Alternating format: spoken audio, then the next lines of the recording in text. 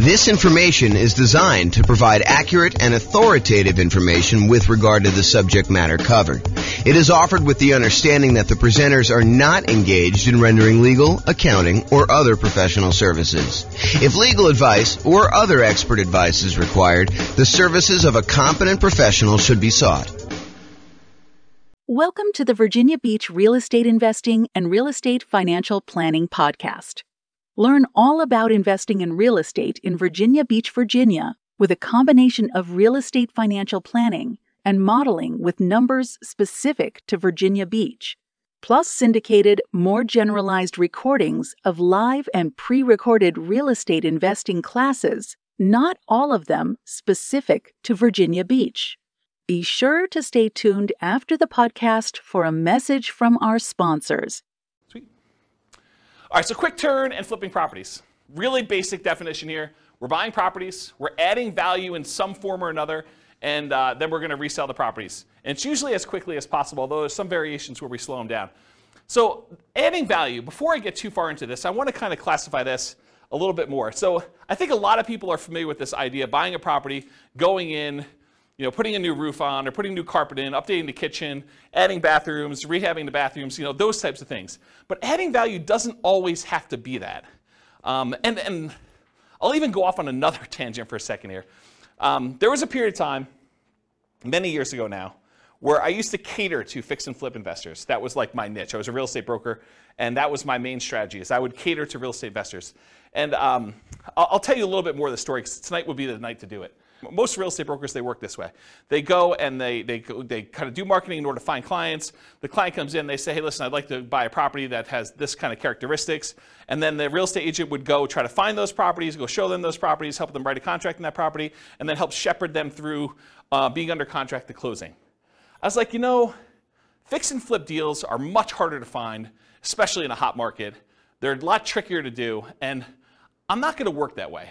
What I would rather do is I would use skills in order to find properties that are hiding in plain sight and more unusual fix and flip opportunities, or more fix and flip opportunities, or doing marketing in order to find off-market fix and flip opportunities for clients. And so instead of a real estate agent who would go and say, okay, you're going to hire me, we're going to have a buyer's agent agreement, and then I'm going to go help you do this, I said, that's not how I'm going to work, because those guys get paid when they close on a deal. What I said to them is, look, what you're going to do is you're going to write me a check up front. You're going to pay me a retainer. And from the retainer, I'm going to charge you hourly for the work that I do in order to find you fix and flip deals.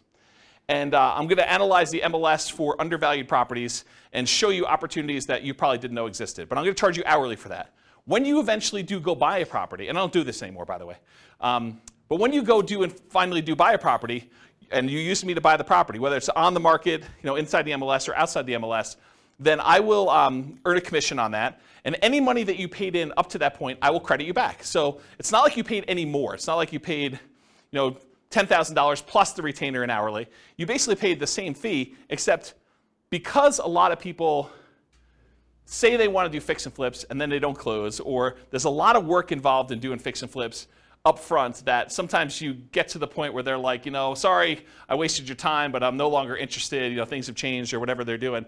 I was like, I'm not doing it that way. So I would actually help people do this, and I'd find those strategies that way. And one of the reasons I tell you this is, one of the secret things that I found with properties is a lot of people they look for very distressed properties that need a lot of work, that are smoke damage or water damage, or they got mold, or they got asbestos, or they had meth in them or something like that. There were some other ones that were hiding in plain sight. And the best way I could describe this, as one example, this isn't the only way to do it, but one example of this was grandma's property. So you'd go find a property that was in a 30-year-old neighborhood that was in perfect grandma condition. It was like you walked in and it was like pristine 1980.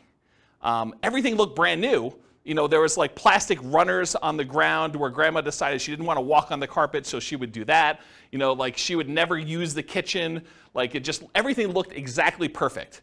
But it was really outdated. And so a lot of times those properties were fix and flip opportunities where you could go in and you could update things that was 1980s grandma into modern day stuff, and there was a big enough spread where you could make those work. And so they were sort of unusual fix and flip opportunities that not everyone was thinking of.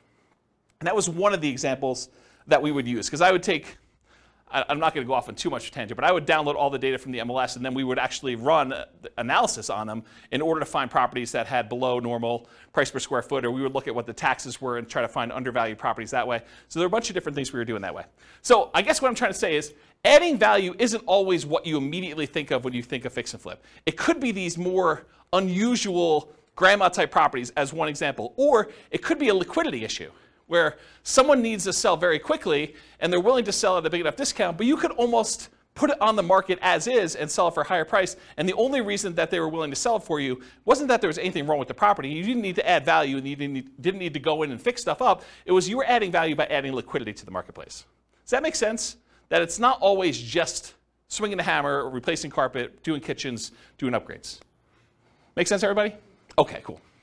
So typically, we're buying properties, adding value in some form or another, then we're reselling properties, and it is primarily used as a means of generating income.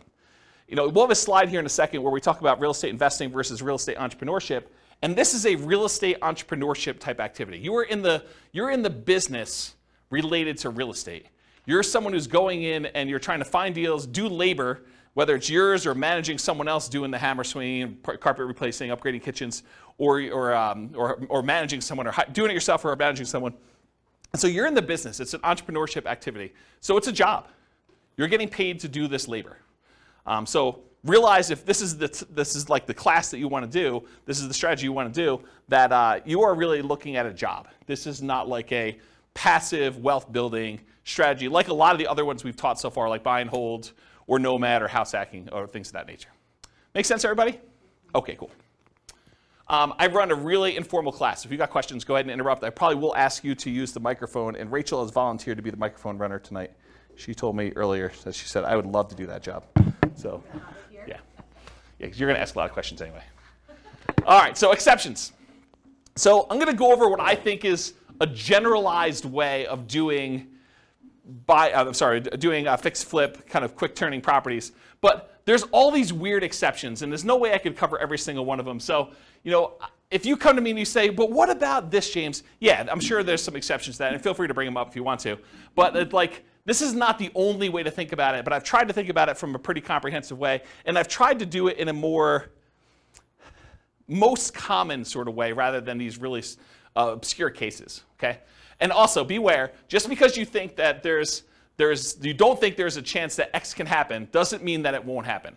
So this is designed to be like a starting point discussion to help you make better investing decisions on your own with additional knowledge, but make sure you do your own research. Do not rely on me solely as your kind of like business person who taught you how to do this. All right. Quick turn and flipping variations. So I listed out what I consider to be the 4 major quick turning, flipping kind of like strategies, variations on this strategy. So there's the most traditional one.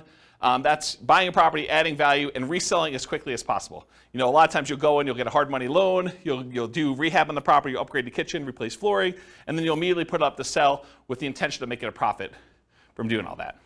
But then there's 3 other ones as well. So I classify another one as live-in flips. And live-in flips for me is when you buy a property as an owner-occupant, you move into the property, and you get owner-occupant financing in most cases. So a lot of times you're buying like a property with 5% down, or 3.5% down FHA loan, or 3.5% down FHA 203K loan, which is like the rehab version of the FHA loan that allows you to finance the purchase and also the repairs.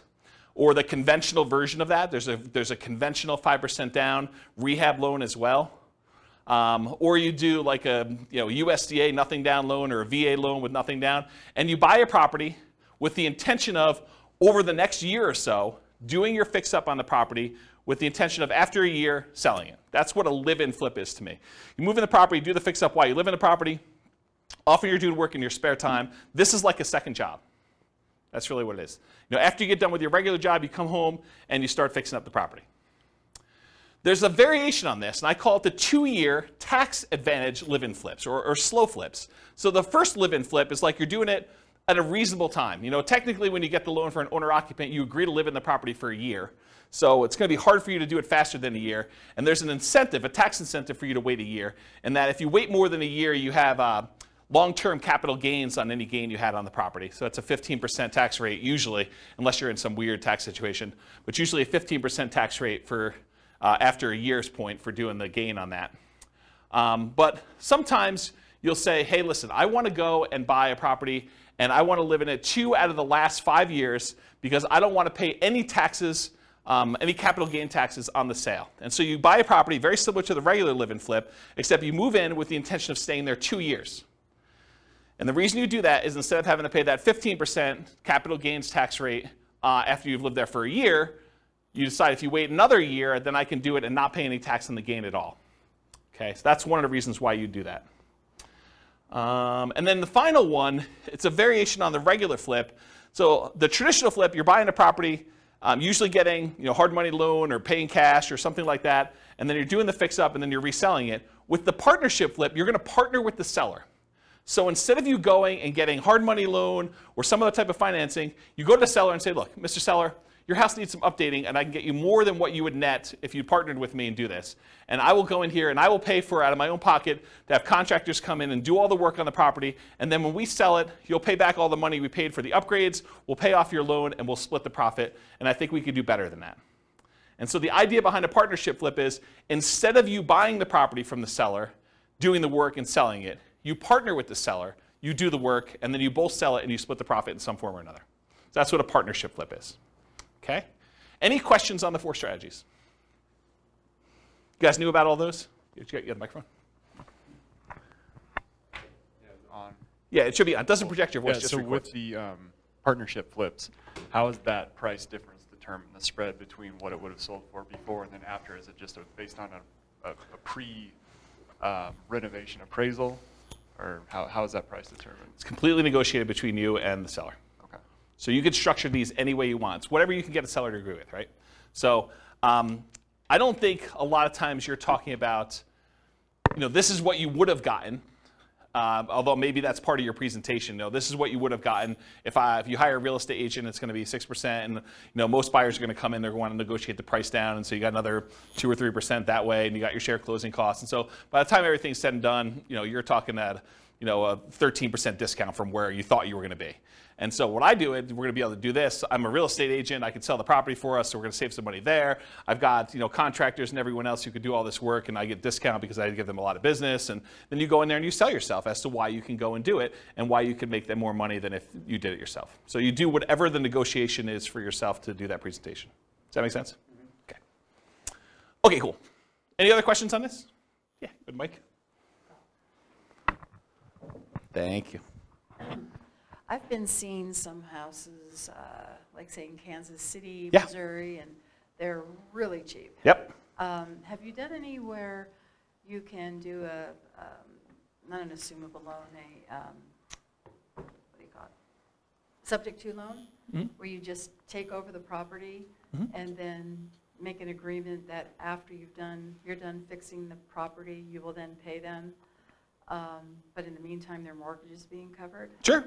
Yeah, you can structure it that way. That's just a variation on the partnership flip, right? You're going to go in there and you're going to say, look, it's not even subject to. I mean, you honestly could do it where you just say, look, I'll pay the amount that your mortgage is. If you want to do this, it doesn't have to be done this way. But you could say, I'll pay the amount that your mortgage is. I'll rent the property from you while we're doing the rehab, or we're partnering on this, and so I'll just cover the holding costs for that. But I don't think you have to, unless it's a person who's in a distressed situation and they would otherwise lose the property. So you don't have to offer that, but it's a way you could do it. It's another tool in the tool Well, it's chest. just less coming down, less money you have to put up front, because you could put that into the rehab, right? I don't think so. I think that if you have the seller pay for the holding costs while you're holding the property, I think that's actually better than you coming up making the monthly payments. Say that again? Yeah, so the seller still owns the property in the partnership flip version, and so they're making the payment. So I think you coming out and volunteering to make the payment, I think that's actually worse for you. Make sense? Yeah. Yeah. All right, any other questions on this? Do you have a question, or are you just holding the mic? Okay. I thought you were grabbing for it like you were going to ask questions. Okay, cool. All right, so is this quick turning flip model, is it more real estate investing, where you're taking money, you're investing in something, doing very little work, and expecting to get a return on your investment? Or is this real estate entrepreneurship, where you're putting in manual labor with the expectation of making a profit on your labor? What do you think? Is quick flipping, quick turning properties, flipping properties, is that more investing or is that more labor?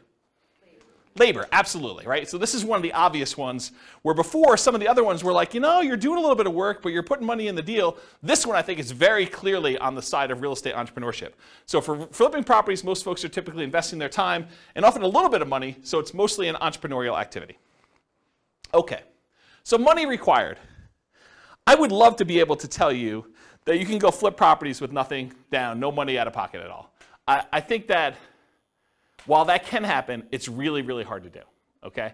So in most cases, though, here's what you're gonna need to do. First of all, you're gonna need to do some type of marketing to find or acquire the deal. So marketing to find or acquire the deal, it's especially true if you're wanting to do these partnership flips, where you gotta go find a seller before they've listed their property in the MLS, before they've listed it for sale by owner in a lot of cases, although I guess you could find some of those as well. But really you're trying to find somebody who is way upstream of listing their property so that you can do that. And you usually do that through marketing. So a lot of times that marketing is paid. So you'll need some money for marketing in order to do that, especially with partnership flips. And it is true somewhat to deeply distressed properties that need rehab, although you can find those in the MLS as well. But most of the time for marketing, you're gonna be doing these kind of like partnership ones.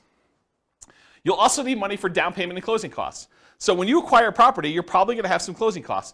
Could you go find like a hard money lender who's willing to loan you 100% of the purchase price, and they'll roll your closing costs in, and they'll roll your upfront points in, and they'll have no monthly payment due on the property while you're doing it? Yes, you can if you can get a good enough deal where you're doing that, but I think that would very limit the deals that you could do. You'd have to really only do the creme of the creme, the kind of like top deals where you can get the biggest discount and where you can make that work. And I think if you want to do more deals, you want to do more deal flow, you'll probably need some money for some type of down payments. So in some cases, you might be able to do it with no down payment. For example, you bring in a money partner, or you do a partnership flip, or you find an exceptional deal and using a hard money lender, it doesn't require down payment. So those are like the dream cases if you're trying to do this with no money. In most cases, though, you will need a down payment. There's a lot of hard money lenders that they're like, hey, look, I want you to have some skin in the game, or I'm willing to go up to whatever this loan to value is. You're not able to quite get a property at that loan to value, but it's still a profitable deal to do, and so you probably need to have a little bit of money in the deal if you do those. So in a lot of cases, you'll need that down payment. Some hard money lenders may require anywhere between 0 and 20% down. I've not seen any more than 20, but it's possible you could find someone who's more than 20%. Or conventional loans, you could do these kind of conventional non-owner occupant loans as little as 15% down with PMI, although it has to be in good shape. It has to be a property that you can get a conventional mortgage on. 20% or more for properties that qualify for conventional financing, and not all will qualify. So if it doesn't have the basic stuff that a property needs, the kitchen doesn't work, doesn't have bathrooms, things like that, or it's uninhabitable, you're gonna have a hard time getting a conventional loan. But grandma's property, you can get a conventional loan on because it looks perfect. You went and looked at the property, you're like, there's nothing wrong with this, I can move in, okay? Also, you can do live-in flips where you could do them with nothing down, a VA loan or a USDA loan, those are nothing down loan programs, or an FHA loan, 3.5% down. And there's an FHA loan that allows you to do rehab costs included with the loan. That's the FHA 203K loan. And then that would be 3.5% down, and they'll loan you repair money too with 3.5% down. Just a side note, you cannot do your own repairs with the 203K. You have to hire a contractor. It's part of the loan contingency. They kind of like do it out and pay the contractor directly. Or you can do 3% or 5% down conventional loans, and there are versions of conventional loans that also allow you to do repair money as well. And then I think that's it for the live-in flips. Some flippers may opt to use their own cash or cash-like equivalent. And what I mean by cash-like equivalent is you own a property free and clear, or you have a HELOC on another property. You could go access your own money and use it like it was cash, even though you're just borrowing from yourself, okay? So some flippers may opt to use their own cash or cash-like equivalent instead of paying hard money lenders to improve profitability. So instead of you paying the hard money lender 7, 8, 9, 10, 11, 15, 20%, whatever they're charging you plus points, you could decide, hey, look, instead of paying them that, I'm going to get paid that because I'm going to use my own cash and I'll save that money, and so it just adds to my overall profitability, okay? So for down payment, that's kind of like all the different stuff related to that. In addition to money to acquire the deal, down payment and closing costs, you also need repair or rehab money. So, some hard money lenders may loan you rehab money, especially if you buy it at a big enough discount. But in most cases, you're going to be really close. You're going to need to come out of pocket for a lot of that rehab money. Now, some people will opt to use some type of credit card, HELOC, or something like that, or they'll go buy from Home Depot on a Home Depot credit card, and they'll do their own labor. So they're trying to get creative in order to minimize the amount of money they have out of pocket. But for the most part, you're going to need to come up with some type of rehab repair money to do that. Holding costs. So a lot of times, even if you do a hard money lender, they're going to want you to make payments. A lot of times it's interest-only payments on the loan. Some of them will do like, we won't do payments for the first 6 months. It's already rolled into the cost of the loan, or maybe they'll add it to the loan balance. Well, they won't require you to make monthly payments on it. But not all hard money lenders are like that. And so you'll have some holding costs on the loan while doing the rehab. And once you've done the rehab, marketing the property for sale. So you may have 3-month rehab period, or 4-month rehab, or 6-month rehab. And then after that, you have 2 or 3 or 4 months in order to market the property and then wait for it to close before you can get paid. So you might have 3, 4, 5, 6 months of holding costs between rehab period and marketing period in order to do that. Does that make sense, everybody? Okay. And then marketing or staging costs to sell, or hiring a real estate professional who could do that for you. So you don't have to be the one to do the marketing costs of get it in MLS and put up the signs and do yard signs and get it out and distribute flyers and print up flyers and floor plans and photos and all that other stuff, or staging of the property. You can hire a real estate professional to do that, but realize that's a cost that's usually coming out of the sale if you're not doing it yourself. And then finally, I guess it is finally, reserves. So you should not be doing flipping properties without reserves. I don't know how many clients, like top-notch professional flippers, that they get into a property thinking the rehab's going to be $20,000, $30,000, $50,000, and ultimately find out that it's 2 times that. They thought that they knew what they were getting into. They get in the house and they find out a whole bunch of things that they didn't know about, and they're unwilling to sell a product that they know has problems and that they didn't fix. And so you need to have reserves to take care of those things. And you probably need to have reserves if this thing takes a lot longer than you thought it was going to take. You buy in a property and you thought rehab was going to be 3 months, and that you were going to be out in 3 months, and it's not under contract by 3 months, and so you got to hold it for 6 months or whatever it is. So you need to have reserves, just like you do with any other strategy. But I think a lot of people do not think about reserves when they think about money required to do these. So in an ideal world, can you do this with $0? Maybe. I think that's hard to do.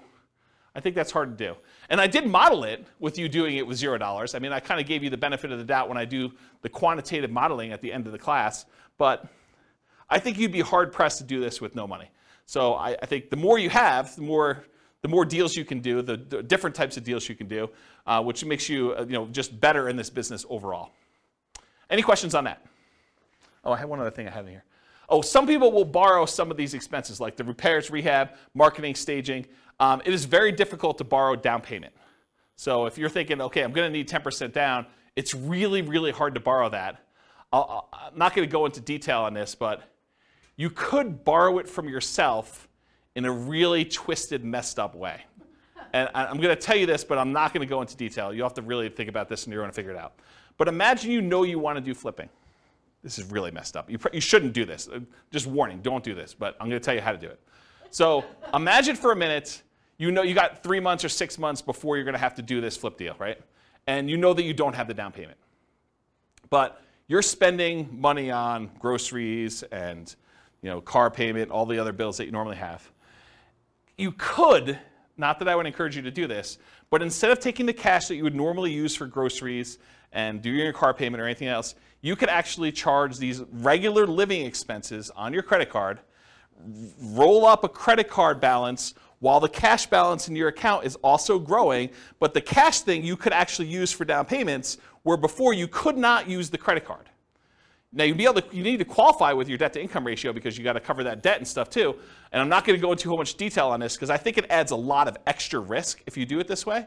But if you're like desperate, that is one strategy that you probably could do, which as soon as I say it, I regret telling you. But I did tell you don't do it. I did tell you not to do it. But that is a way to kind of get around the thing if you don't have down payment money. Have you done it when you started? What's that? Have you done it when you started? I bought a property on a credit card. So one of my earliest properties that I purchased, they had like this crazy write yourself a cash advance check dealio. And it was like 1.99 for 9 months or something like that. And so I just wrote myself a check for like $58,000 and I bought a property and did rehab on it. And So you could do it that way. I mean, or partner with somebody, right? But, you be the person who finds a deal and runs the deal, and someone else comes in and they sign for the hard money loan and they provide the money, and you kind of build up to it. I mean, I think that's another way to do it, which we'll talk about in the partnership class. All right, any questions on money required? Helpful? Nice, cool. So credit required. So often you're going to use a hard money loan for the initial purchase, not always. And most hard money lenders are going to look at your credit score in some form or another. You'll hear like, you could buy this. You could. The late night TV guys are like, you could do these deals where, we're not going to look at your credit. Hard money lenders, they really care about the property. They're doing a collateral loan on the property where the property is the security for the loan. So it doesn't matter where your credit is. You could have filed bankruptcy or foreclosure, or have a 0 credit score and you can get these loans. Maybe there's a hard money lender who's willing to do that, but I think the overwhelming majority of hard money lenders, especially the ones with the more reasonable rates, are going to want to look at your credit score and make sure that you're able to do the deal, get the deal done. They have confidence in you to do it, and credit score is one of the ways that they can measure that. Make sense? If you're going to do conventional financing, if you're going to go in and buy a property and do like one of these conventional loans or something like that, typical credit score for that is 640. Oftentimes, the better credit you have, the better your interest rate's going to be on those. And then for these kind of less common situations, the live-in flips, it's owner-occupant financing. And you can go as low as 580 with the FHA loan in order to do your credit score with that. There may even be some exceptions where you can go lower than that with really unusual, exceptional situations. But go talk to a lender. They'll tell you this stuff. So that would include stuff like FHA, including the 203K loan, VA financing, USDA, conventional, including the conventional rehab loans, provided the property can qualify. So the property needs to be able to be in good enough condition where you could buy it that way and purchase the property. With a partnership flip, you may not need credit score at all. If your partner is going to qualify you for the loan, you don't need to do it. So in that case, it may not be required at all. And if you're buying without a loan, all cash, credit score is not required. And realize, just because I wrote these numbers up here, you can't go to your lender and say, James told me that it was this number. You need to ask them what the qualification is for their loan products at that time, because they may change. Loans are changing right now a lot. In case you didn't hear the news, interest rates rose by 0.75% today. So another big jump today. All right, any questions on credit required? Sweet. Skills required. So the primary skills required for flipping properties are, number one, you got to be able to find deals. Got to be able to find deals. That's a skill that's required. You also got to be able to estimate rehabs or know someone who can. You either got to be able to do it yourself, or you got to be able to get a contractor in there who can estimate the rehabs for you.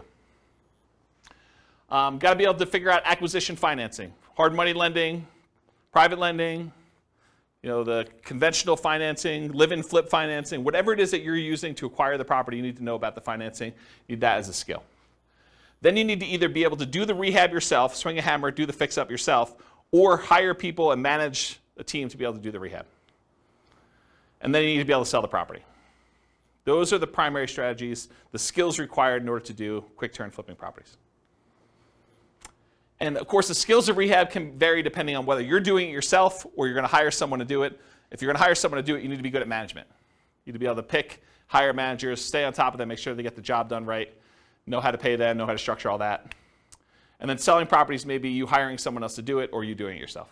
So another way, you either need to be managing them or doing it yourself. So different skills.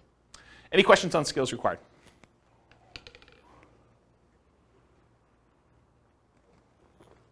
All right, stability. So flipping properties is very actively stable.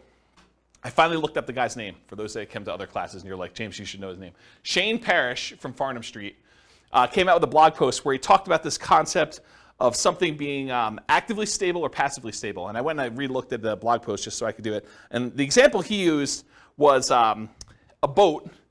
If you have a boat and you don't do anything, the boat is just kind of like naturally stable. Just sits there, floats, bounces around a little bit. But if you're not actively doing something, it's not like you're going to drown. But a jet fighter is something that is actively stable, where if you're not actually actively using the controls, you're going to die. So real estate investing, when I kind of thought about this, I was like, oh, this kind of applies to real estate investing in a weird way. I think real estate investing overall is actively stable in general.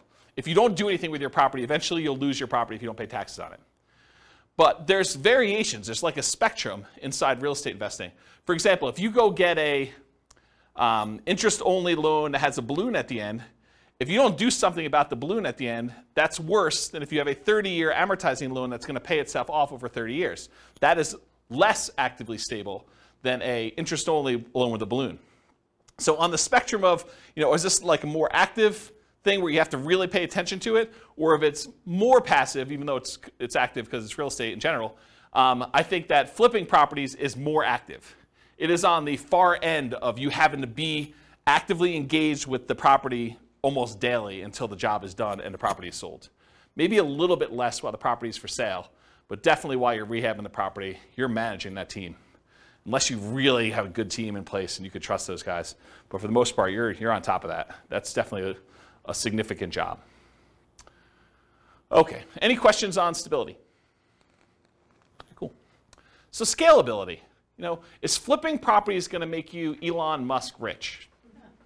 Probably not, right? It's not super scalable. I mean, there's some advantages to it because you can get big chunks of money, but it's not like wealth building. And I got a really good slide. I think it's the second to last slide tonight, where I talk to you and I compare how much money you make buying a rental property versus how much money you make flipping properties. And it's an interesting comparison. I'll kind of show you that. But as far as scalability goes, flipping properties, it's often limited to deal flow. You got to find good enough deals where you can buy them at a discount, put in the value, and then resell them. So from that perspective, it's harder to scale. It usually slows down your acquisition speed. It can be done with a relatively small amount of capital that can usually be reused after a deal. So you go in there, you put up some money, put up some rehab money. In most cases, you're getting all that money back, and so you could reuse it on the next deal that you do. So from that way, it is scalable, right? Because it's not like you need to dump 20% into a property and leave it there as you do with like buy and hold properties. So you could reuse the money and kind of keep cycling it in through. Since it requires a lot of manual labor, it's typically not considered a scaling wealth building strategy directly, but many people will use the profit from their fix and flip deals in order to acquire long-term wealth with rental properties or nomad or house hacking or whatever in parallel. So they'll go ahead and use money from their flips in order to fund down payments for doing other strategies. Does that make sense? Okay. Any questions on scalability? Cool. Risk exposure. So I think flipping properties has a medium risk rating. And for those that watched, so those that were here for other classes, you're like, James, does your risk rating ever change off medium? Turns out Burr was high last week. So you'll see that when you see the podcast episode. But so a lot of these are medium. And there are different reasons why this one's medium too, because flipping is different risks than I think that buy and hold, nomad, and house hacking had. And it shares. One of the reasons Burr had so much risk is it combines both the strategies. It's got all the risk of doing rehab in it, and then it's got all the risk of doing buy and hold because it's both strategies. And so that's one of the reasons why it's high. It's got twice as much. So for risk tonight though, for flipping properties, fix and flips, there's rehab risks. So you're going to do your rehab on a property, and a hurricane hits, doesn't hit your property, but the price of lumber triples. Well, that's an additional risk. Or your contractors get all pulled off to do another project, or you expected to do a rehab in the kitchen. Once you kind of pull the kitchen out, you realize there's mold, and now you got to do mold remediation in the property. Or you happen to test for meth because after you buy the property, you are talking to the neighbor like, I'm finally glad someone bought that meth house, and that those meth dealers are no longer here. And you're like, what? So, I mean, there's stuff like that happens. So you have all the rehab risks, although that could happen with anything. Interest rate risk for your buyers while rehabbing. So imagine you bought a rehab property, and you were getting ready to put it on the market about 2 months ago, and interest rates just went through the roof then. So now it's much, much harder for you to sell your property because there's an interest rate risk for your buyers while you were doing your rehab. Price decline during rehab risk. So sometimes markets turn. There was a market was going a certain way, and then all of a sudden it shifted, and now it's much harder for you to sell, or the prices started to go down. And you're holding the property thinking, I can do better, and the market's kind of dropping out as you're holding on. And maybe you should have accepted that $5,000 discounted offer that you got the first day, because that was your best offer, because now the price is $20,000 below where you were. So there's stuff like that happens. And for longer flips, like 2-year slow flips, this is an extended, it might be called an additional price decline during ownership risk, because while you're holding the property for 2 years, it's possible the market changes or interest rates change or things like that, and prices drop pretty considerably during that period of time. And then, of course, your credit is at risk because if something happens and you're unable to make the payments on the loan, you're unable to sell the property, and you got to give the property back to the lender or something like that, then you could have a credit risk there. And then in addition to those risks, for partnership risks, if you're doing partnership flips, rather, your reputation is at risk, right? Because you're sort of doing something with someone else and they're expecting you to perform. And then you have all the generic partnership risks that you have there. Disagreements with your partner. He said this, you thought it was going to go one way, they sue you, there's like a disagreement over how to split the profits or what was said or who was supposed to do what. So you've got all those with additional partnership flip risks. Any questions on risk exposure? Cool. So profit speed. So how quickly are you getting profit, and what's the general size of partnerships? Like what's the profit margin you're doing there? So how quickly you make money. With partnerships, it's relatively quick. Usually you're buying a property, and once you sell it, 6 months later, 9 months later, a year later, sometimes a little bit faster than that, you're getting your profit out. And so while flipping properties, you could typically start seeing profit within 6 months, typically after rehab and sale. You may capture some natural appreciation. If you're holding the property and the market's going up like it's been going up the last year, 15% a year, whatever it's been going crazy up, you get to capture this sort of natural appreciation while you're holding the property and you're rehabbing. It's going to sell for more than you originally thought because the market's going up while you did this. And I will tell you, some flippers actually will factor that into their offer. They'll be like, look, the market's going really strong. I think it's going to continue going strong for the next 6 months. I know this particular seller is going to get offers from a whole bunch of other investor flippers, and I really want this deal because I got to get my guys busy or whatever it is. And so I'm willing to factor in some of that natural appreciation. I'm going to sell it. It's comping out right now at 400. I'm going to pretend it's going to comp out at 420 because I think it's going to go up 20K over the next 6 months that I hold it. So some of them are doing that. I don't know if that's prudent, but I will tell you that that's how some of them think, having worked with a lot of them. So you may capture some natural appreciation, inflation, likely to capture forced appreciation as well. Forced appreciation is the value you add when you do the work that you do to the property or your liquidity or whatever it is you're doing there. So that's like the forced appreciation part of it. So how much do you make? It varies widely, and everyone's got their own metrics. And everyone's expenses and holding costs and costs of money and their overhead and everything else is different. If you're running a really lean ship, maybe you make more profit. If you have a lot of overhead and a lot of stuff going on, or you have really expensive money, maybe you make less. But I think a lot of investors will target $25,000 minimum net profit after everything. And some of them will bump that up to 10% of the sale price of the property as like a way to deal with properties becoming more expensive. So, if you're doing a lower cost property, a lot of them will say 25K minimum, or some will even do less than that, but I think 25 is a very common number you hear. $25,000 profit minimum after all my expenses net of everything. Or if you're doing like a $400,000 property, maybe you say I want 40K. Or some people, in order to get a deal done in a really hot market, they'd rather have 25K than not get the deal. Maybe they actually bump it down to 25 in those cases. Okay? Okay, and by the way, 25K net of all expenses, not taxes. So most people are going to do that number, and they're not going to take into account their tax obligations from that number. So if you're looking at the returns, this is typically the return quadrants we use when we're looking at a property. So you'll get some appreciation, both that natural appreciation while you have the property from inflation, and then also any forced appreciation. You're usually not getting any cash flow. In fact, cash flow is probably going to be negative at your holding costs. Debt pay down, a lot of times your hard money lender is going to have an interest-only loan or even a negatively amortizing loan, which means that the payments are getting on and the interest is accruing while you're holding on to the property. So debt pay down is usually going to be either zero or a negative, depending on whether you're just making interest-only payments or that. And then you're not usually getting tax benefits while you're holding the property because you're not usually renting it out. So usually there's nothing there for those. Any questions on profit speed? All right, no questions on profit speed? Profit size? Okay, cool. So finding deals. So you can find these deals in the MLS. You can find these deals from for sale by owners. And there's really two groups of for sale by owners. Those for sale by owners that are currently actively marketing their property, like people that put the for sale by owner sign their yard, put up their property on websites like Zillow or Craigslist or other things like that. And then you have the hidden for sale by owners. There are properties that are for sale by owner. They're not listed with an agent, but they could be properties that they haven't put out any advertising. You need to go do postcards or pay-per-click or do some networking or whatever in order to find those sellers, in order to be able to find those deals that way. And then the other most common way to find these deals is wholesalers. Wholesalers are typically people that are putting out the marketing in order to find the deals. They're marking them up by putting their profit on the deal, and then they're usually assigning their contract and allowing you to close on it and buy it directly from you.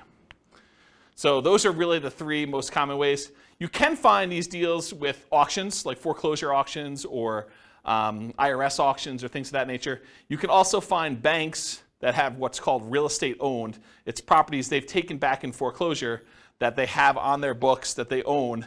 And a lot of times they'll have a list of properties that are real estate owned.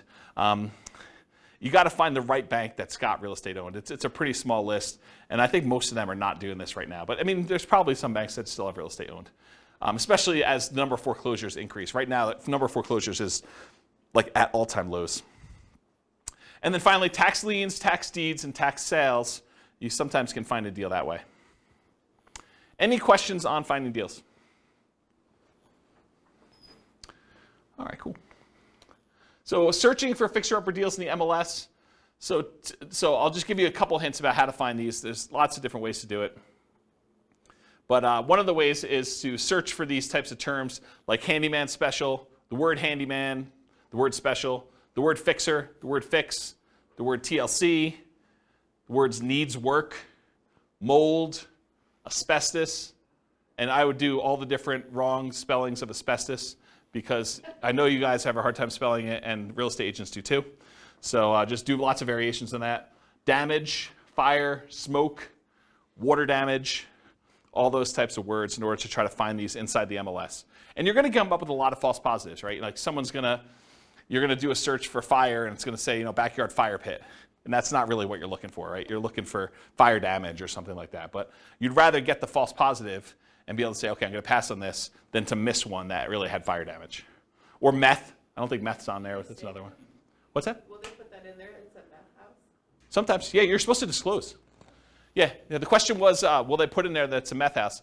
Yeah, if they have meth and it has not been remediated, they're supposed to disclose that to you. So yeah, putting it in there definitely could come up with some properties. Quick question, if they don't disclose it, and you purchase it, can you sue them because they didn't disclose it? It's a big deal. Yeah, so I'll say it for the mic. So the question was, if you buy the property and they didn't disclose it to you, can you sue them? You could sue anyone for any reason, right? I mean, so yes, you can sue them. Now you got to go prove that they knew. So good luck with that. If they really did know and it was obvious and there was evidence of it, they tried to have it remediated, or they were the ones that did the meth themselves, and you could prove that somehow. I mean, yes, you could probably do that. So here in northern Colorado, I'll kind of go off topic here for a minute. Here in northern Colorado, if somebody has a house that was contaminated with meth, and they do remediate it to the state level, they do not then need to disclose anymore that it once was contaminated with meth. And it says so right in the contract.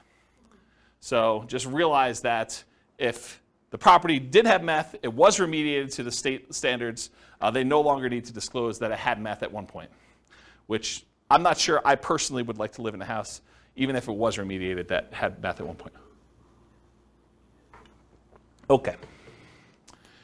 I'll add one more thing to this. It's not on the slide, but so I was reminded of this when I was telling you the story at the beginning of the class, which I didn't really intend to tell you, but I guess I did anyway. So one of the other things we would do is I looked at all the different ways. One of the things that I did, where do I start the story? One of the things I did to try to find fix and flip deals is I went through and I looked at, I don't know, whatever it was, 20 years of MLS data. And I looked for pairs of transactions. So somewhere where a property was purchased in the MLS, and within 6 months later, that property was sold again. And so then I would go find, okay, this was a pair of transactions for the exact same address. And so I'd find that pair, and then I would have what I refer to as the fix and flip, the pre-fix and flip house, and then the post-fix and flip house. And I could do a whole bunch of data analysis on that. I can go look at, what's the spread, like how long were the properties listed for, how long they stayed on the market, what the typical discount was when they made an offer on the first one, what the typical premium or discount was when they resold the property, how long it took to resell. So I can look at a whole bunch of data. But one of the things I wanted to do, now that I had these fix and flip pairs, I wanted to go look at all the initial transactions and try to find out ways that I might be able to identify those that were not obvious. And one of the things that came out of this, it wasn't the only thing, but it was a pretty strongly correlated thing, and that was the ratio of the list price of the house, what they were trying to sell it for, and what the taxes were on the property. Because taxes are a proxy for value. So taxes sort of represent what the assessor believes, based on how they run their own comps, what the property is worth. So if you look at a neighborhood and you can see, this has taxes of $2,000 and the property's worth $400. This one has taxes of, $2,200 and it's worth, $440 or whatever it is. If you find discrepancies, properties where the ratio of taxes to purchase price, and you could do it either way, one divided by the other, and you could do either one you want to do, just measure it the right way. If you find ones that are outliers to that, that could be a first pass, even if it didn't have any of these special keywords in it, and it would otherwise seem like, without you going and running comps on every property, this is a really quick way to whittle down that list. And so you could export the list of properties in the MLS if your MLS allows you to do that, and then do a ratio, download the spreadsheet where they have taxes, property taxes, and then do the thing for list price, and then do some type of calculation, and then sort them by that, and then look at the top 5 or 10 or 20 or whatever properties there are, or just go through and order by those. And that was actually a relatively good way, having looked at data for a whole bunch of these pairs of fix and flip properties, for you to go identify properties that might possibly be undervalued in some way or another. Or you could also find properties where the taxes were abnormally low because there was some type of homestead exemption or senior exemption or something like that. And so you find some of those too. But some of those are also grandma's properties, right? Like the homestead exemption where it's been kept pristine for 30 years, that is another way to kind of identify grandma. So I'm not sure that's the worst way to look for. Any questions on that not intended to be covered topic? Sweet. You guys got a whole bunch of bonuses. So market conditions. Oh, wait, question. Oh, dumb question. Well, I don't know about those. I didn't say there were no dumb questions. I didn't say you could ask dumb questions. Go ahead. So I know I know how to look up property tax information on homes, but Sure. Can you look up if it's homestead or senior discount? Is that listed on? I don't know. I've never looked it up that way. Okay, because I I sort them by the ratio of taxes, and that's how I'd look at them. Okay. And I wrote software to do it. I wasn't even doing it manually. No, I understand that. I was just like, can you actually figure out that's why it's lower or not? That was one of the things I was trying to. No, I don't. Maybe you can call that in the assessor and maybe see what it's they say. a certain Yeah, I don't know. I amount never looked that up. They don't have to pay that much. Yeah. Yeah. All right, cool. Any other questions? All right, so market conditions. So where does this strategy shine? Like, what's the best market to do fix and flips in? So it's got to be a market where you can buy properties that need work at a discount. All right, if you're thinking you could do it in our current market, well, our current market 6 months ago, that's really hard to do. It's hard to buy any property without paying a premium over asking price and find a property that needs work. Can you still do it? Probably. There's exceptions to every rule, as I said, but it's much harder to do that. If you want to do any type of volume or scale, it's tricky to do. There are other markets that are much easier to find distressed properties that you could do fix and flip with. The other warning I'll add about this is, sometimes the reason you can get very distressed properties at a big discount is because it'd be really, really hard to sell them, even if they were fixed up. So I think you want to find properties that you could both buy them at a discount and that you see ones that have been fixed up that are actually selling in that neighborhood and at a decent price. You got to look at the comps of what you could sell for in order to make sure you can determine those.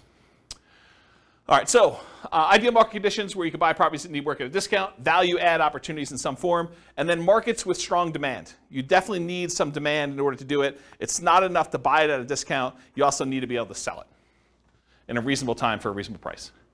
It is challenging in low buyer demand markets. It's also challenging in very high buyer demand markets where it's hard to get a discount on anything. Any questions on that? Very cool. Accessibility or availability of deals. These can be hard deals to find. Not as hard as BRRRR properties. BRRRR properties are harder to find than fix up. Why? Anyone know? Because BRRRR properties, you need to both find a property that would qualify as a fixer-upper, but then it also has to be an amazing rental after you buy it and do the refi. So those are even harder to find. Fixer-uppers, you could buy properties that wouldn't be good rentals and sell those. So they can be hard to find, although slightly easier than Burr, I told you that. Watch out for strong availability. Might mean that it can be harder to sell in a reasonable time. And some markets are much easier than others. Harder, but you might be able to invest in remote markets to find these deals. So you can do fix and flip remotely. It is harder to do. I've done some, and it requires different skills. You really need to have a good team in place on the other end to do it, or be willing to travel, or both. But you can do it. So if if you're like, I can't do these in my market, first of all, I would test that assumption and see if it's just you and find out if other people are doing it. And then if other people are doing it, then you got to figure out how to change your strategy to do that. But if it's very, very difficult, there's hardly anyone doing it here in your market, then you should go perhaps, and you really want to do this strategy, which maybe you pick a different strategy altogether. But you could go do it in another market that this is a more reasonable strategy to do. Any questions on this? All right, cool. So we're using retirement accounts. Can you typically utilize flipping properties with self-directed retirement accounts? Yes, you can. It is harder to do because it limits the work you can typically do on it. It is easier if you almost have you and another flipper almost offer each other to do the loans for itself at some type of swap rate or something like that, where you loan them money for their flip deals and they loan you money for your flip deals from your IRAs. Might be an easier way to kind of do that. It may also change the type of financing that you use. So might be harder for you to do certain types of loans by doing it that way. And I think I covered all that. Any questions on financing? Yeah, I want to give a mic to Nick in the back. Thank you. But if you were able to do them through there, theoretically, wouldn't you not have to pay any tax? Depends on... Or deferred? Yeah, it depends on your structure of your retirement account. I'd have to think it through. This is not my area of expertise. But yeah, I think you would have...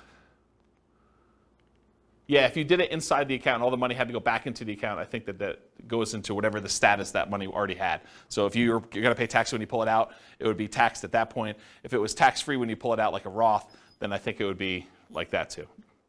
There's some other weird rules too, like if you're financing stuff within there, if you're using this for down payments, there's a whole bunch of additional rules, and I don't understand this stuff that well, but UBITs and things like that I'm just not familiar with. So you'll need to get some professional guidance on that one. It's harder to do, much harder to do than doing it with someone else's IRA. You can use someone else's IRA real easy. Okay? Yeah. Any questions? Cool. So quantitative analysis. Now we're going to get into numbers, just right at a time. So flipping properties is a job. I want to point that out at the very beginning because financially, this thing shows up like extra income in our modeling. Right? We're not modeling you're buying a house and you're getting the debt pay down over that thing. So a lot of times they're interest-only loans, and you're not going to have appreciation happen while you're holding the property for 6 months because you're already kind of baking that in there. So it really just shows up as lumpy income. Income that shows up once every 6 months or once every 9 months or whatever the period of time that you've gotten there. It just kind of poof, $25,000 shows up in your account because that's the net after all your expenses after you've done the deal and at whatever interval you have there. So that's how we model it, right? Because it's lumpy income. It's periodic, sometimes irregularly periodic, but you could do it as kind of periodic chunks, lumps of income. Okay. So the other thing that's hard is when we compare flipping properties to all the other strategies we've covered so far, like buy and hold or nomad or house hacking, it's already an unfair comparison because in one case, you're working a regular 40-hour-a-week job. Maybe you're kind of leasing a property once every year or something like that to do the work. But with this, you've got second job hours. So I'm kind of comparing one where you're not doing second job hours and you've got all this leisure time, and this other one where you're working a second job completely in order to do this, right? And so it's automatically an unfair advantage to kind of compare them, and you'll see why. So I could take one model of this thing and really spend 2 hours just going through all the different risk profiles and how this varies and what your income looks like and your kind of cash flow looks like and all this other stuff just based on one strategy. So tonight I'm just going to focus on financial independence, how long it takes you to achieve financial independence, using the strategy, but I could easily just go in and dig into all these other variations and how this really works and mechanics of it, which I just don't have time to. Eventually, they may be their own class. For this particular strategy, because it's not my primary thing, like this is not my, I don't know if you guys can tell, but this isn't my normal topic to teach, right? Like fix and flip. I do have a lot of experience, especially helping clients. I don't do a lot of fix and flips myself. I've done a few. But this is like, I used to cater to this. This was my niche for clients doing it. And I did this for several years doing it this way, but I don't know. This isn't my normal class topic that I teach. It's sort of like a secondary topic. So I don't know. Maybe I will teach more. Maybe I won't. It is naive to generalize these results. Don't think that you truly deeply understand all the nuance from just this class, right? You can't go out and claim that you're a guru and expert and start teaching this based on the stuff you learned in this one class. Okay.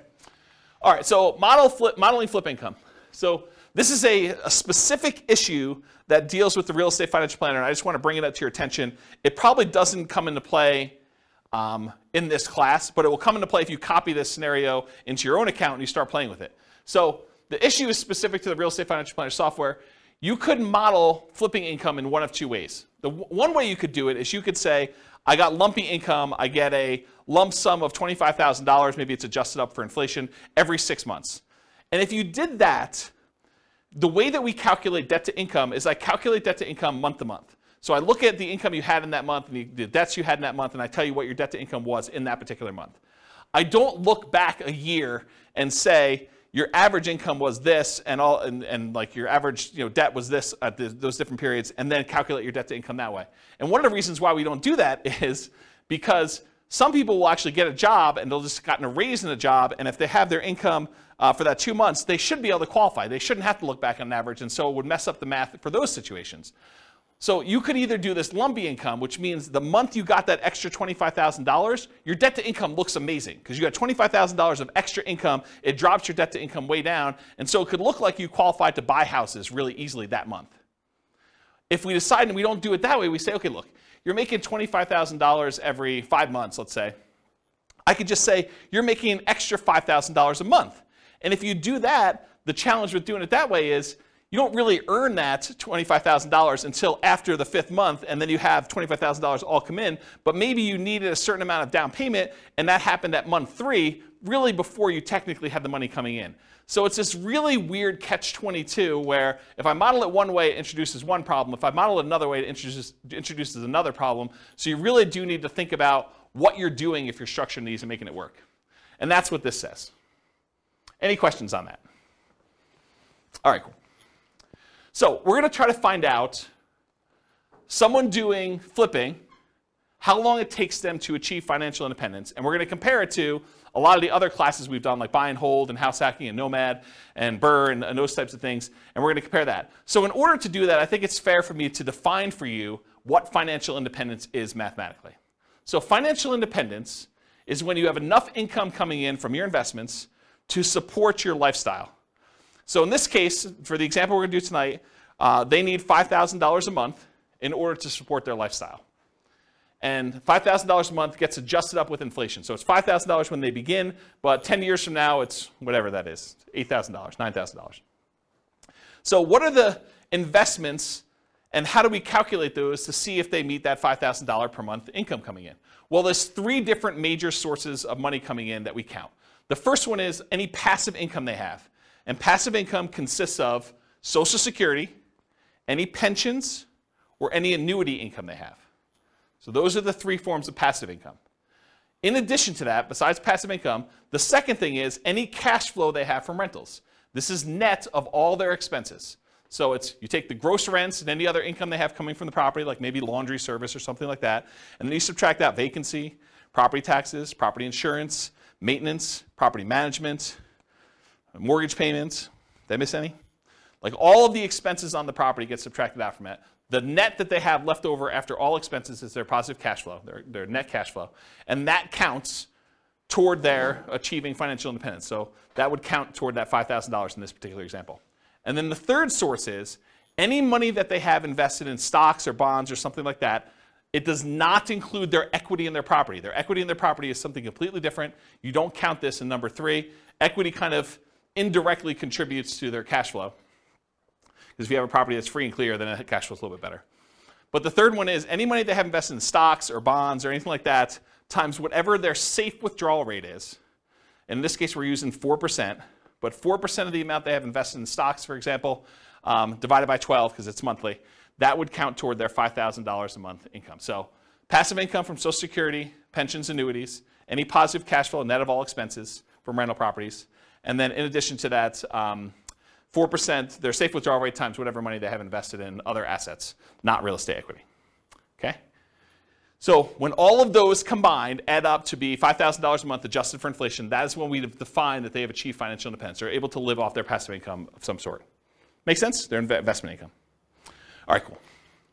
So if this person, which it's a couple, and I took out the assumptions because I got tired of covering them, but go listen to the previous podcast, and we talk about like all their situations, I believe. But basically, if this couple took their money, and I think they were saving $1,000 a month, and they invested it, they did no real estate at all, they invested in stocks, it would take them 40.17 years in order to achieve financial independence. Okay? If they did buy and hold properties, if they just bought a one owner occupant property, if they bought 10, 20% down payment rentals, it would take them 31 years almost. So if they just did stocks, it would take them 40 years. If they just bought 10, 20% down payment rentals, they saved up money. When they got a down payment, they bought that rental. They save up more money. When they get that one, they buy another rental, and eventually get to the point where they have 10. They end up being financially independent in just over 30 years, 31 years almost. If they bought 25% down payment rentals, they'll be able to do financially independent in 29 years. So they save a couple years by doing 25% down. If they do 15% down, it's the same as if they put 20% down, 30.83 years.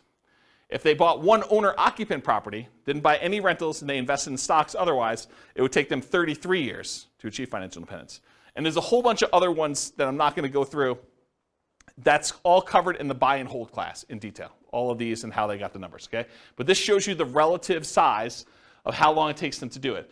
Turns out the shortest one, in case you're wondering what the shortest line on here is, the shortest one is them buying 10, 25% down payment rentals and then doing short-term rentals with them, vacation rentals. That's the shortest one, and it takes just under 24 years for them to achieve financial independence using that strategy, okay? So this is all the buy and hold ones. Go watch the buy and hold class if you want more details on that. For the nomad stuff, this is where they buy a property as an owner-occupant, 5% down usually. They live there for a year, then they convert that one to a rental, and then they repeat that until they have whatever number we have on here, but usually 10 rentals. If they do 10 nomad properties, repeat that process 10 times, putting 5% down each time, they can retire, be financially independent in just under 27 years. And remember, the fastest one was 24 years or so for those short-term rentals, but most of these are well over 30 years. So the nomad one is much faster in general. So these are a lot faster. Then there's a whole bunch of variations like fixer-upper nomad, nomad by proxy, nomad to short-term rentals. Nomad with short-term rentals is 12.83 years. That's one of the fastest ones. And then there's a whole bunch of other ones with house hacking with nomad and these variations. So this is all in the nomad class if you want to go look at the details of that one. Here's house hacking for those that were in house hacking class. And it got so big that it was getting hard to see them on the screen, so I went horizontal instead. But it just shows you the same type of chart, the number of years it takes for them to achieve financial independence. If they buy one property with 5% down, and I think this is one roommate, it takes them 32.83 years. If they get additional roommates, like I think this is 4 roommates. If they have 4 roommates, it's 26 years to do that. And then here's some other ones where they're doing variations on the theme. This is covered in the house hacking class in detail. Any questions on this? Cool. So this is BRRRR. This is a class that you guys probably haven't seen yet because it's not posted to the podcast yet. But BRRRR, if you're able to pull all of your money out when you do BRRRR, it's under 12 years. This is buying 10 BRRRR properties. If you can leave 5% in the deal, if you're not able to pull all your money out, you have to leave 5% in there. It's almost 17 years. And if you are able to do BRRRR, but you have to leave 10% in the deal, then it's just under 22 years for you to do BRRRR. Okay? And then here is the summary of all those so far, not going into the fix and flips. So I'll leave this up here for a second. I know you guys have a hard time seeing it, but just visually looking at it, these are some nomad strategies. They're all pretty low. BRRRR is really low comparatively. The nomad with house hacking is really low. And then this is just more house hacking over here, and this is buy and hold. You could see relative sizes, though, that really the winners tend to be nomad, BRRRR, house hacking type stuff. Okay, all pretty good? Any questions on that? All right, let's talk about some flipping properties. So in my assumptions, which is wrong, I believe this is not correct. You did not have to come up with any money out of pocket.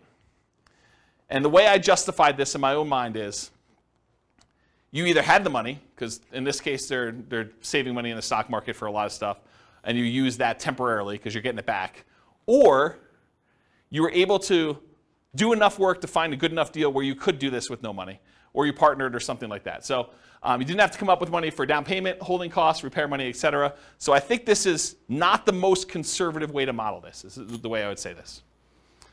But I think it's fair. It's because you're getting the money back. It's not like you lose use of that money. I've also assumed you're earning $25,000 net after all expenses. Anyone have a problem with my $25,000 number? Anyone think that's ridiculously low or ridiculously high? Anybody? Okay. You guys using any different numbers? Do you guys do flips? You're using 25K for your number? More? After taxes, probably, yeah. Okay. Yeah, more, but, More. but then it gives us a buffer. Gives you a buffer. Yeah. And you a lot of times see 25. Yeah, okay. So basically it's 25. And so the amount adjusts up with inflation over time so that 25K 10 years from now is more than 25K. And then paid taxes at ordinary income tax rates because you're doing it in less than a year. So because you're actually buying a property, doing a rehab to it, and selling it within 6 months, you pay that money at ordinary income tax rates. So I figured out what their income would be based on how many they did in the profit of that particular flip and their income that they had, and I adjusted the number so that their income taxes were now higher on their paychecks, and the income tax was also higher on the fix and flip income as well. So I tried to make that adjustment for you so that it's a more accurate way to do modeling of taxes. Taxes increase as they earn more from flips. And then any money that they had extra left over is invested in stocks at 8%. They didn't do rentals in this particular case. So here's what the numbers look like if they do flips. So if they do a $25,000 fix and flip every 6 months, and they didn't buy any rentals, they just basically put the money in the stock market, it takes them 18.83 years to achieve financial independence. So this is somebody who's flipping properties. They've got a totally second job to whatever they're currently doing.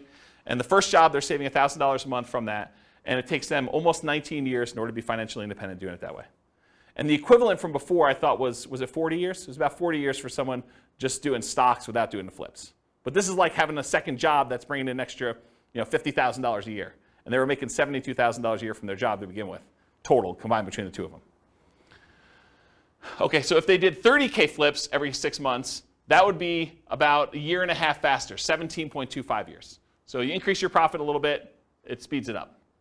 If they're doing a $35,000 flip every 6 months, that's 16.08 years. If you happen to do $40,000 flips every 6 months, that's 14.83. If you do $45,000 flips, it's 13.67. And if you're able to do $50,000 flips every 6 months, that's an extra $100,000 a year in flip income. It's basically working a second job in order to do 2 flips like that each year. That's 12.83 years in order to do financial independence. Any questions on this? You assume they do the work, or is Get the mic. part of the cost? Where's the mic? It doesn't necessarily have to be a full-time. What was the question then? Oh, it wasn't a question. I mean, when you say it's a full-time second job, you Yeah. assume then that they're doing all the work. No, I think that even finding the deals, managing their contractors, and overseeing the sale of the property is an extra job. Whether that's a 10-hour-a-week job or a 20-hour-a-week job, I think part of it is Yeah, it's where they not are like in the process. It's not necessarily a 40-hour-a-week second job or something. I think can be. I think it depends. I definitely have had clients that this was their job, like they were doing this, and they were, I don't know, going and previewing homes to make sure that they had the comps right, and there's all that stuff that you don't think of that takes time up. Eventually, I think you get to the point where you're good enough and you've seen enough things where you do that. But early on, it's much more in labor. I think you get skills over time where you don't have to, where you could do less. But especially you have teams in place, and you know all the stuff you buy from Home Depot or Lowe's or whatever you're doing, you get some economies of scale and expertise practice. All right. So what if instead of doing every 6 months, they did 25K flip every 9 months, or 25K every flip every 6 months, but then they buy 10, 20% down rentals with any extra money that they have, Or if they do 25K flips every 6 months, but then they buy 10 Nomad properties. So what if we did those 3 additional things? Well, they're starred.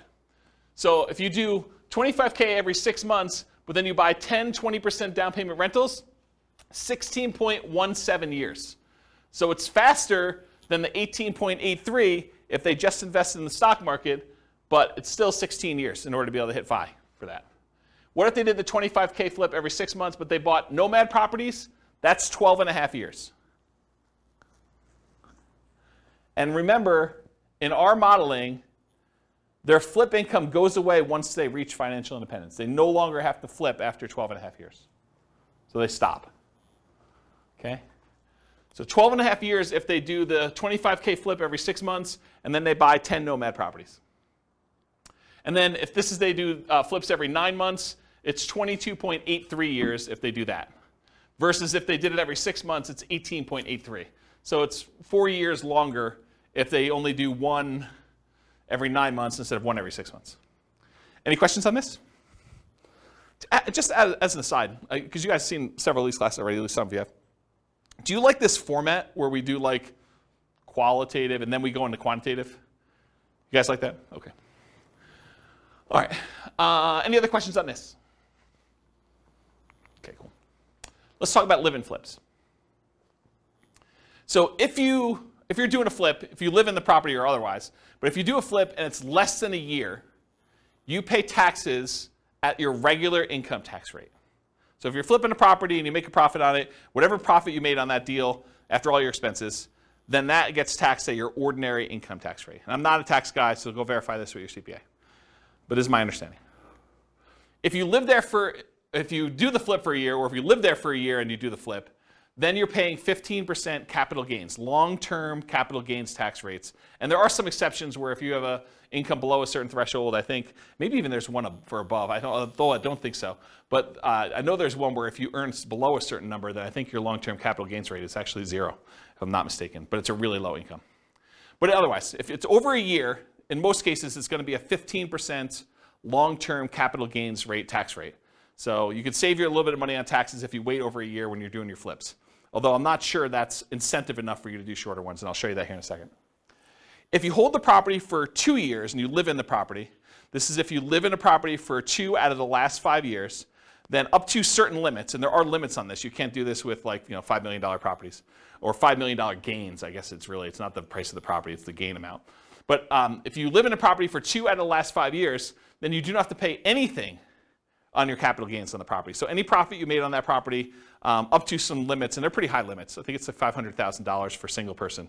Does anyone know what the number is? I think it's $500,000 for a single person. I think if you're married, it's even more than that. But that's the amount of gain you get for 2 out of the last 5 years. And then you don't pay any capital gains tax at all on that. So this kind of came up recently for me. I had a client who was, he was working for a builder. He was like the head super for a custom home builder.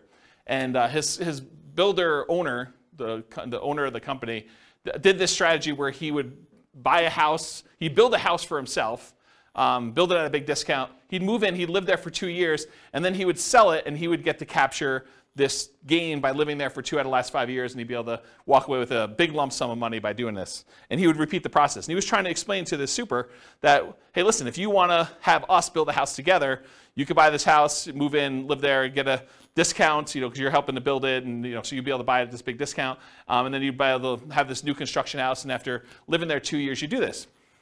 And so he was talking to me about whether or not he should do this 2-year live-in flip or do like a Nomad strategy where you buy a property instead of maybe even buying the one at a discount, where you buy a property that would make a good rental and then you convert that to a rental. And so we were trying to figure out the math of what's better for him to do. And I ran some just back of the napkin math before I even wrote this new code for teaching this class. And the back of the napkin math, I was like, I think you would be better if you could get the discount that you were talking about getting on these new construction properties where you're building with your boss. I think it actually works out better if you flip the property every year rather than waiting for 2 years. I think that you're overvaluing the tax incentive and that you would make more money if you flip twice as many than if you got the tax incentive of doing the one deal every 2 years. And I did some really rough math and I proved that to myself. I'll show you tonight. It's more subtle. There are certain cases where it is true and certain cases where it's not. And I think there's some nuance to it, which I haven't really dug into. It's probably, although I'm probably not going to teach that class, but there probably is a class that one could teach on that topic alone, just going 2 hours on that nuance, but to be determined. So really what I want to tell you about this was, for live-in fixed assumptions, this whole taxation thing about regular income tax rate versus 15% capital gains tax versus no capital gains tax if you lived there 2 out of the last 5 years is one of the things we're going to test here. There's no depreciation recapture. So when you own a rental property and you sell it and you got to depreciate the property over a period of time, the amount that you depreciated gets taxed when you sell. Unless you do a 1031 exchange, and then you just defer that tax until a later point. But you pay a depreciation recapture tax. In this case, they're not rental properties because you're living in them. Unless you happen to have roommates while you're living in them, then you would have some depreciation recapture. But in this case, we're assuming you're living in it, you're not renting it out, and so there's no depreciation recapture tax at all. So there's nothing to do there. And then on the sale, I did 3 different versions of sale too. I said you're going to sell it for sale by owner, and you're not going to pay any real estate commissions whatsoever. You're going to sell it directly and you're going to keep all the money yourself. So that's one version. There's another version where you are a real estate agent, and real estate commissions, by the way, are completely negotiable. There's no fixed amount. So if I give you a number here, I'm not saying that every real estate agent charges this amount and that you should always use this amount. But I think 3% is a very common number you might see.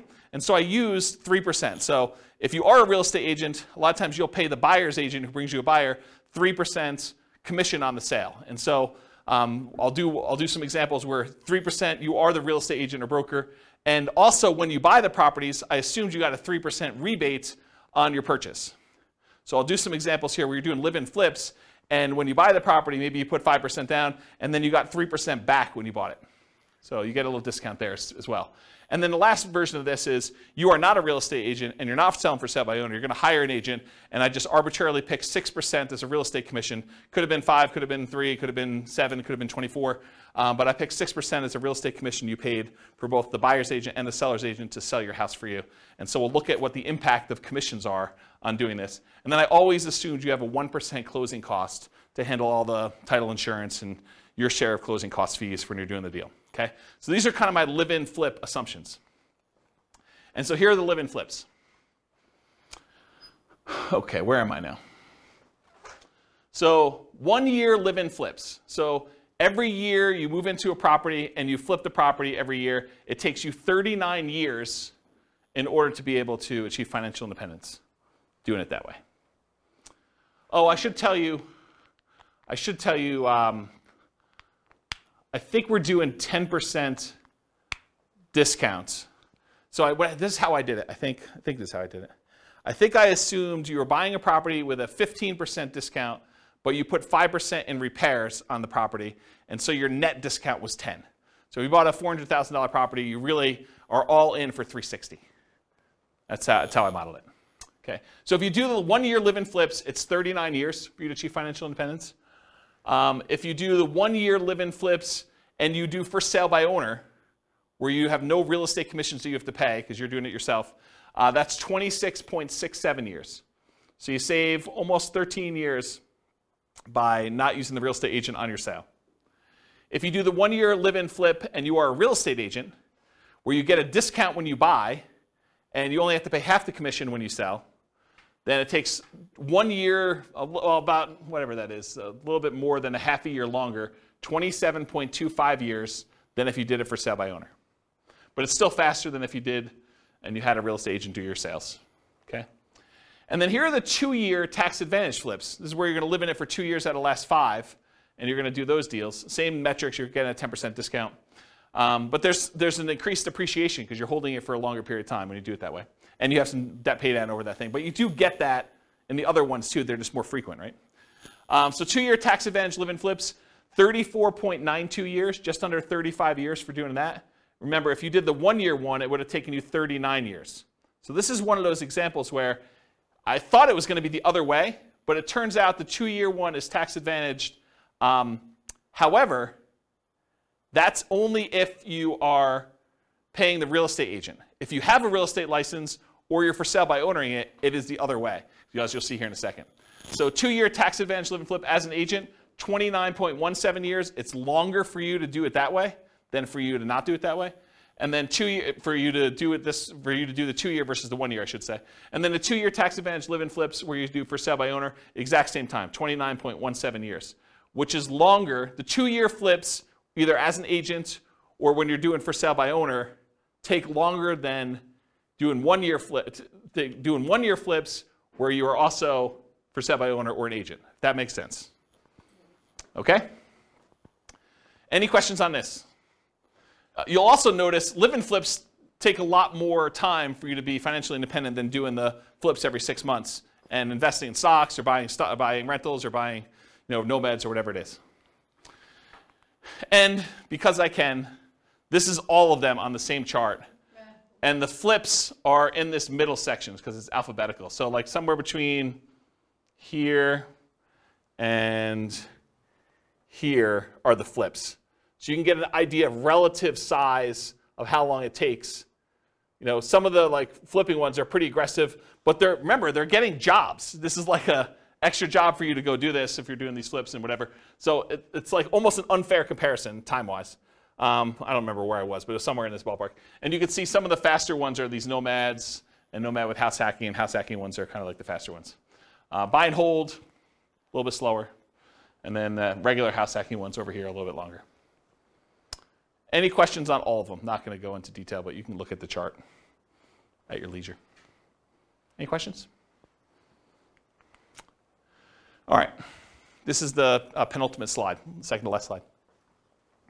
And a pause for dramatic effect. Take a drink, too. While you're drinking, it would be funny if you could add a bar. It would. So otherwise, I have to repeat it. It'd be funny if you could add a bar on that of getting a minimum wage job for 20 hours a week. Extra? Yeah. Yeah. Compared to the...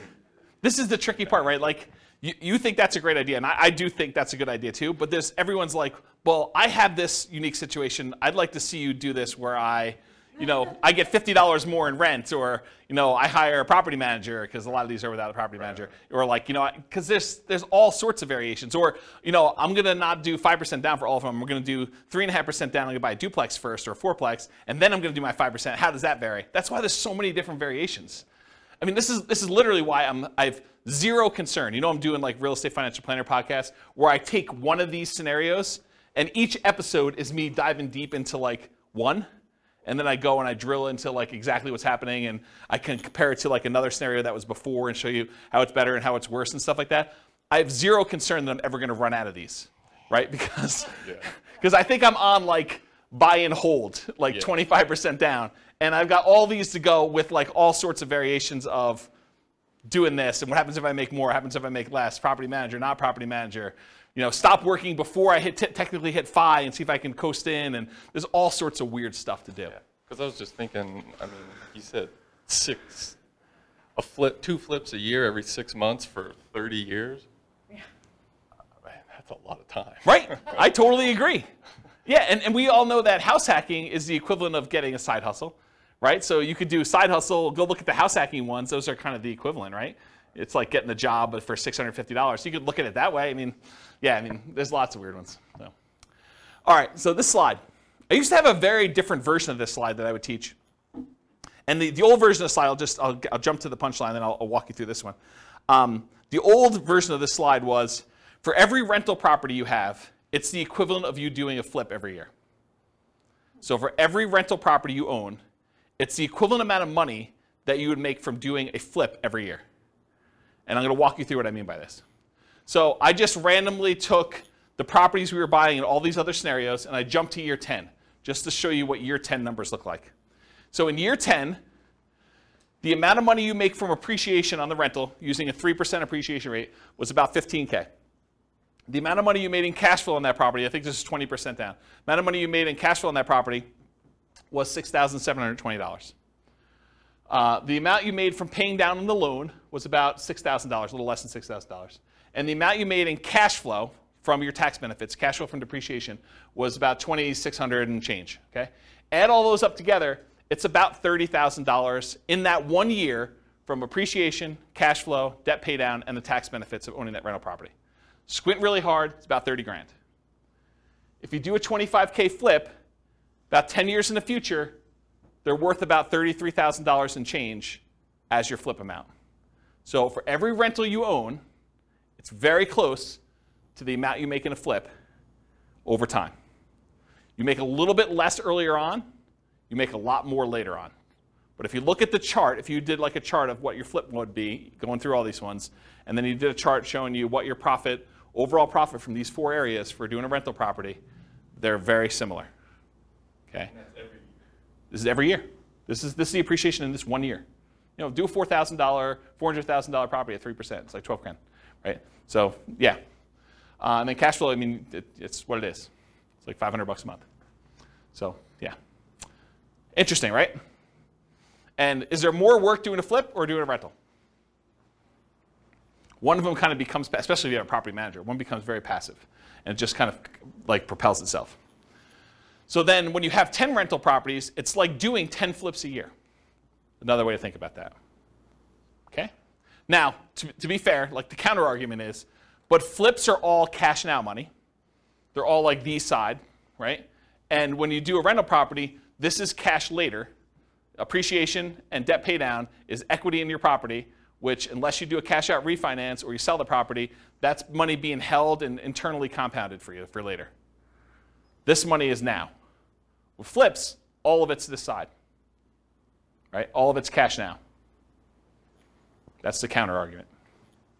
But in some cases, you want to have, you know, tax optimized returns later, because you're not paying taxes on the appreciation except for property taxes, and you're not paying taxes on debt pay down except whatever you had to pay for the income you earned that paid for this, right? So this is tax deferred in a lot of ways, where all the income you have coming in from the flips is money you have to pay taxes on that year, unless you're doing something weird, like the 2-year deferred flip or something. Any questions on this puppy? Oh, you have, all right, so conclusions. So I went through some numbers tonight, but assumptions matter a lot. Like, you can't go and say, oh, I attended this class once and James said that this particular strategy is always the best. No, because in different market conditions for different people with different income, you know, different relative skills, different appreciation rates, different rent appreciation rates, different stock market rates of return. Some will do better than others, some will do worse than others, and some may be very, very, very different than what we showed here tonight. So you can't just say automatically, this is the best. I think what you have to do is you either need to do the math yourself, or you need to put your own stuff into the Real Estate Financial Planner and model it out, and then change your strategy and do a variation strategy, and then compare the two. I'll also add one other thing. We really only looked at one measurement. We looked at how long it takes to achieve financial independence, when in fact, there's a lot of things to look at, right? There's the risk profile. You know, doing one strategy gives you a lot more risk. Like doing something where you only invest in the stock market gives you all that stock market risk, whether that's good or bad. You know, doing ones where you're buying 5% down rentals gives you a lot more leverage risk of the real estate. You know, that price resiliency or the equity resiliency and rent resiliency stuff that we kind of talked about at the beginning, where, you know, rents decline, that's potentially problematic. 80 flips. So you have all that flip risk, right? And with BRRRR, you have the flip of, you have all the additional BRRRR risk in there too. So like all these strategies have different risk profiles. And so one may be faster, but it may also be a lot more riskier, where if you ran a Monte Carlo simulation where you had all these variables for price appreciation, rent appreciation, stock market rate of return being variable, mortgage interest rates being able to go up or down on you, inflation rate becoming variable, like all those things becoming variable, you may find one has a much wider range of values where, yeah, maybe you can retire really, really early if things go your way, or maybe it's like forever where you don't actually make it with this particular strategy, where another strategy might have a really narrow band where you're almost certainly going to take longer to get to financial independence, but you're definitely going to be financially independent within a 6-year period. And so you might see that if you run your numbers and have certain things happening. You can go to realestatefinancialplanner.com/model, pick your city, and over time, it's not all done at this point, but over time I will be adding all of these strategies in so that we use the numbers for that city, and you could just copy any of the scenarios into your own account and just start from there with numbers that are very similar to whatever city you're in to be able to do that. Okay. That is the end. If you guys have any questions for we're done. Is that helpful? Different than other fix and flip class you've attended, where they kind of talk about rehabbing and estimating repairs and finding deals and stuff, a little bit different? Good stuff? Yes, good stuff. You guys are really quiet. Wow. Okay. All right, well, if you don't have any more questions, I'm going to end. I will stick around, but I will see you all soon. Thank you all for coming. Bye-bye for now. With home prices up, mortgage interest rates up, and rents up, but not quite enough to counteract the higher prices and interest rates, cash flow on rental properties in Virginia Beach is harder than ever. Book a call with the Real Estate Financial Planner to apply our proprietary 88 strategies to improve cash flow on your rentals. See the show notes for a link to schedule your call and improve your cash flow today. If you're a real estate agent, lender, or professional in Virginia Beach that wants to help our real estate investor listeners, consider reaching out to learn about collaboration opportunities with this podcast. We'd love to add more value to our listeners by having you assist our investors buy, sell, and finance their real estate investments. See the show notes to schedule a call to discuss collaboration opportunities.